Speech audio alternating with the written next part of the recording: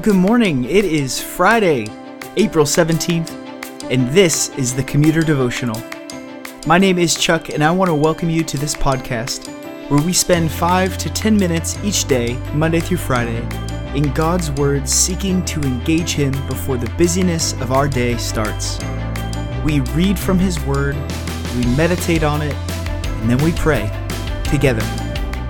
This week we started to go through the book of Philippians, and today we find ourselves reading in Philippians chapter 1, verses 9, 10, and 11. Let me read for us, and then we will pray. And it is my prayer that your love may abound more and more with knowledge and all discernment, so that you may approve what is excellent, and so be pure and blameless for the day of Christ, filled with the fruit of righteousness that comes through Jesus Christ, to the glory and praise of God. Let's pray. God, you've given us another day.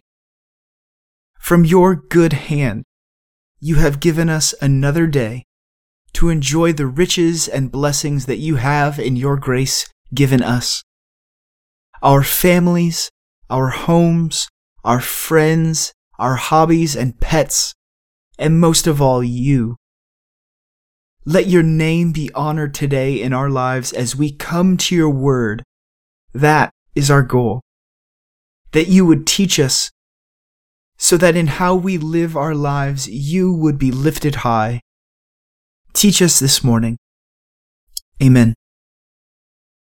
Earlier this week, we looked at prayer and got a glimpse into what Paul prays for. Today it is much more apparent. Paul straight up tells us what he is praying. And in this prayer we have a one fairly lengthy and wordy sentence for what the Christian life is to look like. First, Paul prays that the church of Philippi would have love that abounds more and more. Paul ties this love to knowledge and discernment. As Christians, we should never expect to be simple bystanders as life passes us by. No, we are to be growing in gospel knowledge and learning more and more about God and His character and His purposes and His likeness, because it is through this that Paul says our love may abound more and more. I'm a huge baseball fan. I'm originally from Cleveland, and so I've grown to be a rather die-hard Cleveland Indians fan. As my interest was piqued for the Indians when I was a young boy, I got a hunger to learn everything I could about the Indians. I would get books from the library and read about the history of the team and about some of the famous players that played before I was ever born. I relived the 1948 World Series victory and felt the devastation of the 1954 World Series just by reading about them. As I read more and more, guess what happened? My love for them grew. Knowing that they had suffered a crushing defeat in 1954 made me want to see them win a World Series even more. It's the same with God and His Word. As we learn more and more about God, our love abounds more and more. And that is the point that Paul is making here. Second, we see that our love abounds more and more so that we may approve what is excellent, so that we may be pure and blameless for the day of Christ. He's talking about judgment. As we grow to love God more and more, we will want to approve and enjoy His excellencies. We will want to live our lives in a way that are pure and blameless because He Himself is pure and blameless. Back to my baseball analogy. As my love for the Indians grows, so does my zeal. Through the knowledge I've gained, I can defend the Indians and be a good little fan even as someone who doesn't live in Cleveland anymore.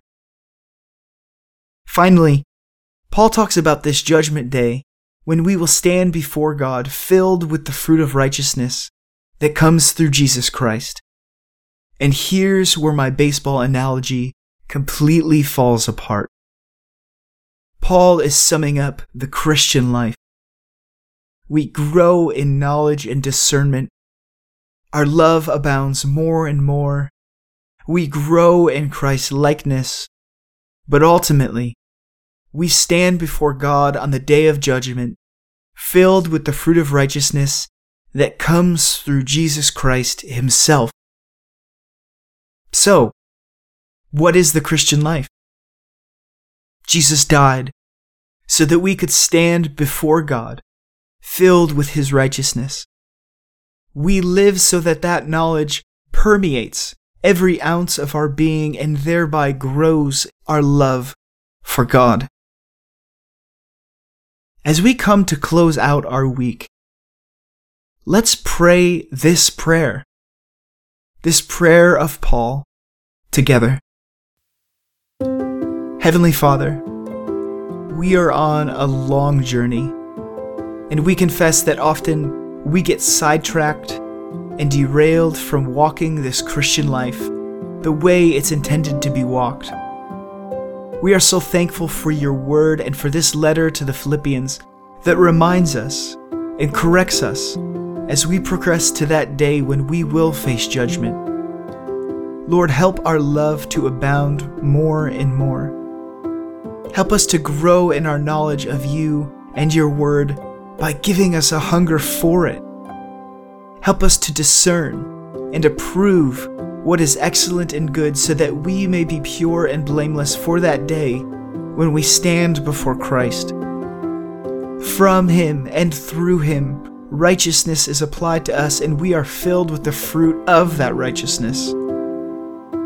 So Lord, let us be fruitful, like trees near a brook that are just bending under the weight of their fruit, to the praise and glory of your name.